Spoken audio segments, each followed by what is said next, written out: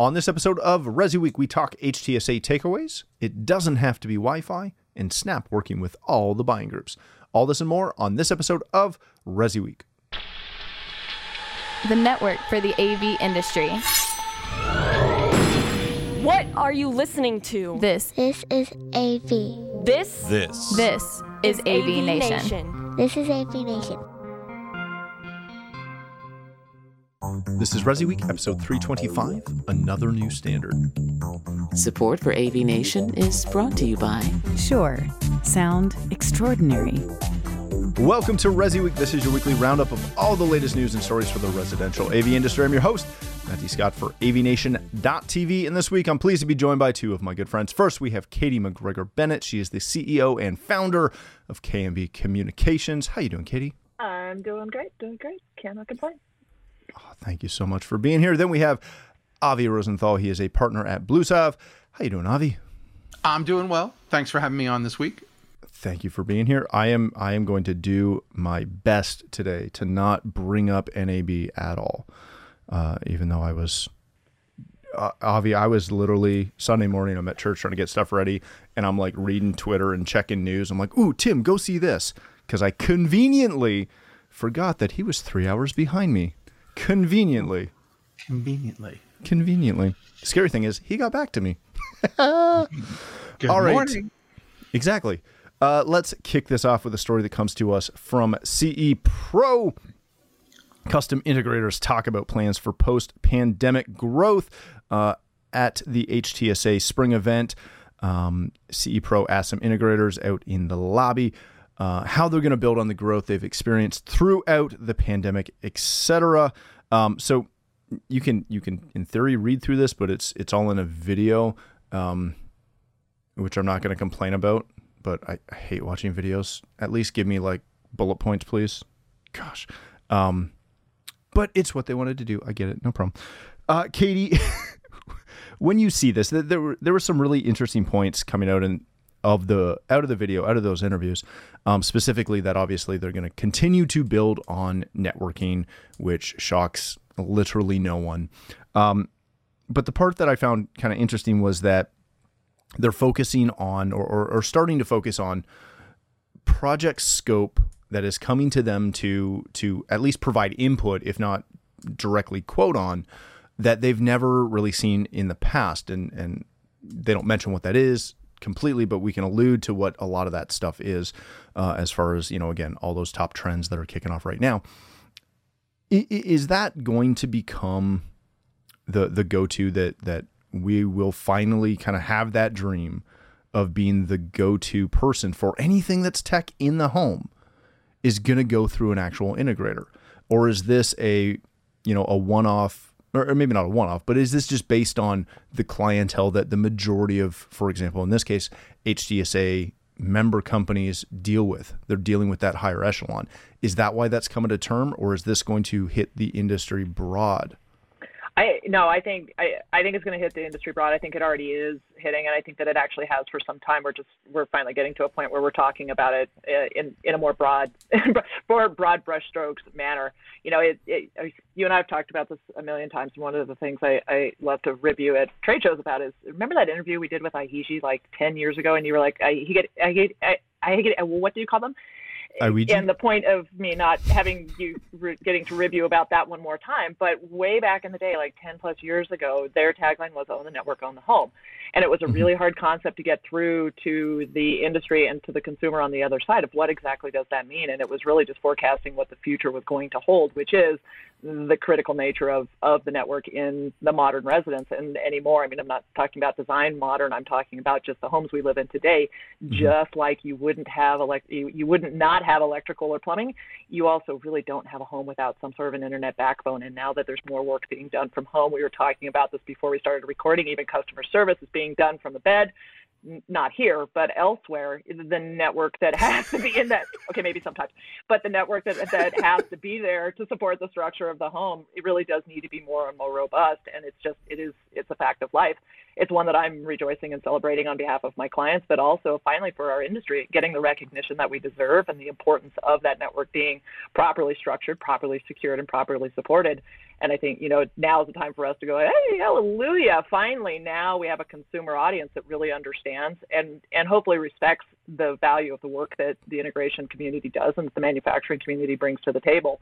Off the shelf is no longer good enough, and it really needs to be questioned and scrutinized. And I think that's really what this message is all about. And I think, the integration community really is finding their stride and finding new opportunities to expand their businesses and really be more of an important role. And again, it comes back to that. Now they own the network, they can own the home. Yeah, that's a good point. Avi, one of the things that always comes to mind when I see this, or when I see this trend, right, of people talking about how, they're expanding their scope and they're touching more and more things. And I respect that and I like that, but I also get concerned with that. There's a tendency to become kind of that jack of all trades, which in theory is good, is not always as preferred as being, hyper focused on things.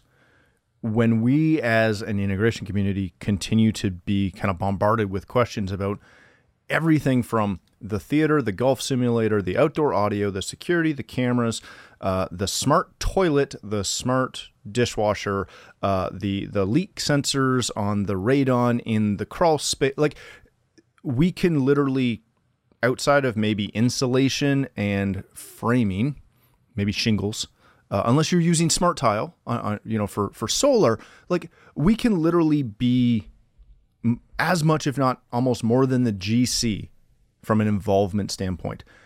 Long term, does that benefit most integration companies, or does that become I don't want to say it's a hindrance, maybe a liability? Yeah. So maybe a lot. So first of all, I think it's great for the integration community because I completely agree with Katie when she talks about how we now own the network. Owning the network is not just about the network, but every single device that's connected to it. Mm-hmm. So if you're not looking at things like battery backup, right, charging vehicles, solar panels, conversion generators, if you're not intimately involved with a lot of these systems, your builder partners and your homeowners are going to start to look for somebody who is. I myself have started consulting with a number of builders. During the building boom, I was approached by not only some of my previous builders from like way back in the day, mm-hmm. but some builders found me at a trade show and online as well and brought me in as their technology consultant. Now, I'm not becoming an integrator again. I'm too old to be up in attics pulling wire. I get it. It's okay. I own it. It's all right. But the knowledge base in having to understand how everything goes together and the difference between a strong network and a weak network and what that means to a homeowner when they move in and they want to connect all these smart devices is very, very important. And it all comes back to the reputation of the person building the house. So if we are not the GC, which certainly we're not building the sticks and the roofs and the walls and all of that, what we're putting behind all of that and what we're establishing to run everything once it's done is just as important as making sure the roof doesn't leak. Mm-hmm. And I think that the good integrators are going to embrace that. They're going to embrace the position that they're being placed in. It's sort of like, we always put the architects up on this pedestal, right? They were always, we have to go talk to the architect. Let them put us on the same pedestal. Let us put on the same pedestal as the architect. You're going to design the structure. You're going to design the HVAC system and the way that the plumbing drains and all of that. At the same time, you need an expert to know how everything goes together. And again, what Katie mentioned, not only is it positive for the integrator, but proof of that is that the manufacturers are now stepping up. Very large networking hardware companies are recognizing the potential within the integration business, and they're coming to the integrators to say, hey, we want to be a part of what you're installing. You are now the specifier of the equipment going into this home, and we want to talk to you. The same way we used to curry favor with the architects and the lighting designers when it came to technology, the networking hardware manufacturers are going to curry favor with the integrators, which I don't want to get too ahead of your stories, but you have a story in there about buying groups that we're going to talk about in a little bit. Why is that company currying favor with all 4 buying groups? Because they know at the end of the day, the integrator is the designer, is the person specifying what's going into the home. Own the network, own the home, own the integrator, get the sales. Yeah, I like that a lot. All right, let's change topics slightly, kind of, for a second. This comes to us from Hidden Wires out of the UK. It doesn't have to be a Wi-Fi. Now, when I first saw this come through, I got all excited. I'm like, they're going to talk about wired communications. Thankfully, again, because everyone needs to hear it again. And no, they don't. Why Germany is connecting homes and building in a different way. There is a couple German companies that are starting to work with ULE, which is ultra low energy. Thank you. Which is a DTEC standard for a lot of, kind of your regular fare smart home products, your wireless doorbell, et cetera, your leak sensors, all that fun stuff. This is a very interesting use case because it's not something that we talk about a lot here in North America. Avi, I want to start with you on this. Does ULE have the legs to start to get some adoption broad case, right? Or is this one of those standards that's going to be stuck to telcos and to, your small alarm companies and that random company that's going to pop up on an end cap at Home Depot for 1.2 years before it plummets into failure? Where's this going to live? So I think you can look at the DECT ULE standard very similarly to the way that we look at Zigbee and Z-Wave. Okay. Both Z-Wave and Zigbee started with niche customers. Zigbee started with the power companies, right? They had meters that they needed to get data out of. They found a radio that was long enough range, that was at the time in a frequency that wasn't used as often as other things. And so they gravitated towards a standard that allowed them to get that communication out of those meters. DECT ULE is a very similar kind of circumstance. It's a specific frequency. It's a worldwide frequency. It's not 2.4 gigahertz. And so it is away from the Wi-Fi band and the Bluetooth band, which gives it a little bit more clear air, allows it to operate sort of in its own realm. The DSPG company, the digital DSPG group, as it was called, ran the standard for DECT for many, many years. And this goes back to, I'm old enough to remember, cordless telephones. The radio system that was in your cordless 900 megahertz telephone was DECT. And then we went to, 1.2 and then 5.8 and all of that. That was a DECT chip. The DECT ULE is the evolution of that DECT standard. And so DSPG grew it over a number of years. They were successful. They were actually just acquired earlier this year. And so they're now part of the Synaptics group out of California. And the reason why they bought them was to gain access to this niche RF technology. And this RF technology is definitely going to grow. There's already a company here in the United States called, a little company, you may have heard of it, ADT. You might have heard of them. Yeah, heard of them. ADT uses the DECT ULE standard in their DIY system. So in ADT Blue, all of those devices are DECT ULE. It is very much a similar walled garden that a Z-Wave or a Zigbee would be, in the fact that you have to have a DECT ULE chip inside your product to be able to communicate from device to device. But I do believe the reason why they're gravitating towards it is the same reason why we did back in the day with things like Zigbee. It is easy to implement, it's easy to engineer, it's very robust, it's got great bandwidth, it'll do voice right natively out of the box. So that's why the telcos love it, because it'll actually move voice traffic around the network. And it's a standard, and it's a true standard that's out there. It's a published standard. And so I think that you're going to see other niche companies embracing it. There's a big movement here in the United States. There's some movement right now to get DECT embedded in other devices, things like security panels and other peripheral devices. There are a couple of other companies around the world that have also embraced the technology.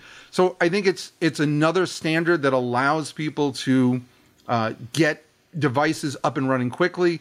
It's very robust. It's self-healing. It's all the right things, all the right buzzwords, because now we're 20 years into RF technology. But it works really well. And the Germans are proving the fact that you can use another technology that you can control, that you can contain, that you can monitor and maintain within your environment. And the homeowners all seem to love it. Katie, when we see this and see this from an integration standpoint, one of the pluses with anything that's on, a Wi-Fi band is that you can very easily take a phone, a computer, anything, and download an app and monitor that Wi-Fi. You can see the traffic. You can see where it's getting hung up. You can see where those issues are. Now, there's sometimes a multitude of issues, but you can see them. It's easy to diagnose. When you start looking at ULE and, again, some of these other kind of somewhat walled garden products, when there's no way to easily, quickly diagnose a problem potentially, does that make this more in the realm of, again, the DIY community? Because there comes a point where clients get annoyed when you walk in when there's a problem, because there's always going to be a problem, and you go, look, I don't know. I don't know. There's something there. We don't know what it's caused. Does that hinder the adoption for our community of these kind of products?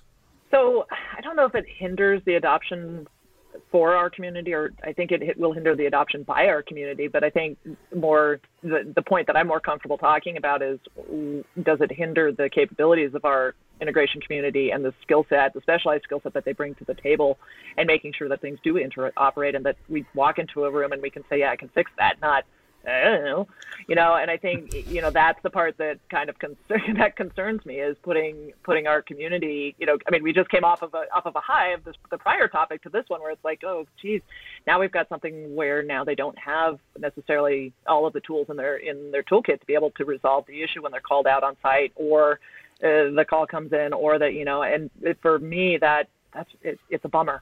I like that the technology is a standard, and I think that is, definitely puts some checks in the plus column. But I think, the limiting factor for the integration community, and being that specialist that owns the network and everything on it, to me, this is going to be one of those anomalies that just becomes, well, we own everything but that, and have a nice day, we'll send you a bill, and how does the homeowner going to want to pay that bill if the answer was, I don't know, so for me, there's just a lot more kind of questions that arise from it as being beneficial to the work that we do in our industry, and that the community is rising to the challenge of becoming that specialist that can resolve all things within the home, that has connectivity. This is going to be that anomaly, and I just fear what that's going to create. The flip side of that is we already have to battle the DIY products that are coming into the home without necessarily our approval. And by approval, I just mean they're appearing, and technicians are having to be faced with the questions about why isn't it, insert brand and insert issue here, and just trying to combat that on a daily basis while also trying to maintain some profitability for the company. Here comes another one of those potentials that, that kind of walled garden scenario that is going to create, I think, some challenges. So, I think it's neat from a technology standpoint, but I'm not sure it's going to be awesome for the integration community. Avi, let me just ask you this last question before we move on. If it has the gateway capabilities of any of the other, quote unquote walled garden products, is there any hindrance there other than it's new or new to us? I think that's sort of the elephant in the room, if you will, is, and I'm sure your listeners are thinking to themselves now, another new standard? Like what, I thought the whole idea was to move away from more walled gardens and get standards that interoperated. It took us 20 years to get to the point where Z-Wave was somewhat ubiquitous and Zigbee was interoperable. Like, why are we even playing this game where we've got these situations? And I think it goes to something that Katie said, where it's not necessarily about the integration community, but it is about the telcos needing to satisfy the itch, right? There is definitely a group of homeowners out there that want the services that an integrator can provide, but haven't yet reached the point where they're willing to hire an integrator. And so they're looking for that low-hanging fruit. So I think what the German telcos did was they gravitated to this standard because they understood it. They could implement it. It would move voice around, so it was beneficial to them. And it created a walled garden where their support infrastructure was known, right? Whether or not it's wide or narrow is a different story, but it was known. They knew when they called that they weren't going to have some third-party device entering their network, and so they could control the environment.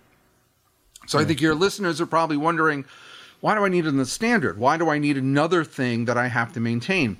And I think that the answer to that comes from where this is going to get used. And I think it's going to get used in these walled garden systems where it's not about the integration. It's not about the third-party support. It's not about going to your local big box store or online and ordering another product.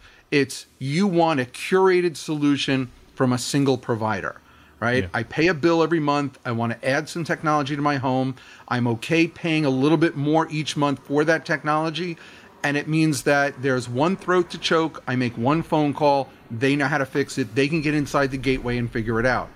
I'm not sure you're going to see the ubiquity of DECT ULE in the third-party integration channel the way that you do Zigbee and Z-Wave. And I would be so bold as to say, I'm not sure that if you started Z-Wave and Zigbee today, that you would see them either, right? It's more ubiquitous than that. I think we've got some legacy that we're dealing with, and there are some newer ways of doing things. So from that perspective, I'm not sure that the integration community is ever going to necessarily be bothered, quote unquote, by DECT ULE. But I think the relevance and the reason why the Hidden Wires article is so relevant is that it doesn't have to be Wi-Fi.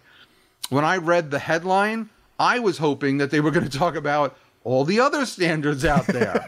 And they sort of hung this left turn on me, and they're like, DECT ULE, woohoo! And I'm like, whoa, but. So I think that it doesn't have to be Wi-Fi. I think the idea behind that is absolutely relevant, and we're seeing a lot of power behind that. Whether it's DECT ULE or some other walled garden, I think has to do with who's providing the technology, not necessarily going out to my local store, buying a product and hoping that it's, plug and pray. Yeah, I love it. All right, let's hit our last story of the day. This comes to us from Residential Systems. As Avi alluded to earlier, Snap One has established a partnership with all major CEDIA U.S. buying groups. That's Azione, HTSA, HTSN, and ProSource. If you haven't been following this, they've been working on this for the last little bit, and I don't think anyone's surprised by this, although I believe it's one of the first-ish groups to do that. So, Katie, this is a continuance of Snap's attempts at world domination. Do you see... I joke. I kid. Calm down. I just like the way you're calling it an attempt, like they haven't done it already. They're kidding there. Right, that's all. I will keep all other comments to myself. I'm just here so I don't get fined. Katie, when you see this, I don't see a downside to this. I see this as just a great move, right? They're just making it easier for any of those buying groups and any member of any of those buying groups to make use of that partnership. They're already there. Is there a downside to this, or is this just, again, some really good business? I see no downside to it. I mean, but I've been a buying group supporter for many, many, many years. And I worked with Azione for a number of years, and I come from distribution group management. So, I think that it's a really good play, and more integrators are getting involved with some membership of either one or several of the buying groups. So it's kind of, meet the people where they are is something you'll hear me, quote often. And, and I think that's the thing. Trade shows they went away for some time, and while they're coming back online, whether the integration community comes back in full force is a great question. Do they have the time? Do they have the ability? Do they have the labor force? No, and no, to be able to dedicate a week in a trade show city or bear the expense of it. And I think that there's that part of the conversation that we have, but that really only comes up around around June for InfoComm and around September for CDX. So buying group events are much more convenient, and they offer a lot more of a focused curriculum and programming for the integration community, and also for the manufacturing community to be in front of the integrators and really have their attention with the principal partners. But also more and more staff and down to the technician level are starting to attend the buying group events. So I think it's a way to get in front of and have focused time with the very audience that you're hoping to engage with your product, make sure that they're properly educated, make sure that their questions are answered, and sell them some product while you're at it. But I think, the bigger thing is how many brands not only does Snap One own, but how many do they distribute? And, and I think that there's kind of that additional fold to all of this that that really does, it's making it available, on a more regular basis and having the conversation more than once or twice a year, depending on a vertical that you happen to cater to, right? So, I think that it's a very, very smart move, and I think it also is a bit of an evolutionary tale as well of how to stay relevant and stay front of mind while not relying wholly on live events such as InfoComm and CD Expo. I mean, there are others, but, the two majors that exist for us here in the U.S. Yeah, that's a good point. Avi, again, I don't think this is necessarily groundbreaking or unexpected, but do you expect to see a push from some of the other manufacturers to go down this vein? Because I know some of when people pitch buying groups to me, and there's not as many up in Canada as there are down south, one of the things that they always kind of hang their hat on is, we have exclusive partnerships with X company that you're going to sell a lot of. Does that play into that conversation of kind of being there for everybody? So that was actually the first thing that I thought of when I read the article about the fact that they were in all four buying groups. The first question was, how are they managing the channel conflict, right? Because again, the groups pride themselves on the brands that they bring in. They pride themselves on their partnerships and their technology partnerships and things of that nature. And this is a situation where you have a manufacturer, we'll call Snap a manufacturer in this instance, going out and bragging at the fact that there is no such thing as exclusivity. You can join any group you want. We will be there for you, right? And it's sort of a break from the traditional way of, if you were a Marantz, you would go and find one buying group and you would put your eggs in that basket and you would support them and you would be part of them. And if you were a dealer and you wanted to, you really love Marantz, then you went to that buying group and you did whatever you needed to do to join because that was the brand that you wanted. And not putting anything off on Marantz, obviously. I love the brand, but just using them as an example. Snap has sort of broken that mold now, right? So now the dealer is saying to themselves, well, is it now about the deal that I can cut with the buying group? Because I'm going to get whatever I want from Snap anyway, no matter who I join. It has to do with the other stuff. So if I'm a Marantz, for instance, or I'm a Sound United, or I'm one of the other brands, do I now say to myself, well, crap, well, if Snap is going to do it, then I'm going to do it? If anything, I think the buying groups sort of have to be put on notice because they're going to need more differentiators because if the manufacturers are now not going to be exclusive with them, they're going to have to say to themselves, we've got to do something else. We've got to find another way of differentiating ourselves and getting the dealers that we want to join us, which in and of itself is not a bad thing either because I think it keeps everybody on their toes and it raises the competitive hackles of everybody.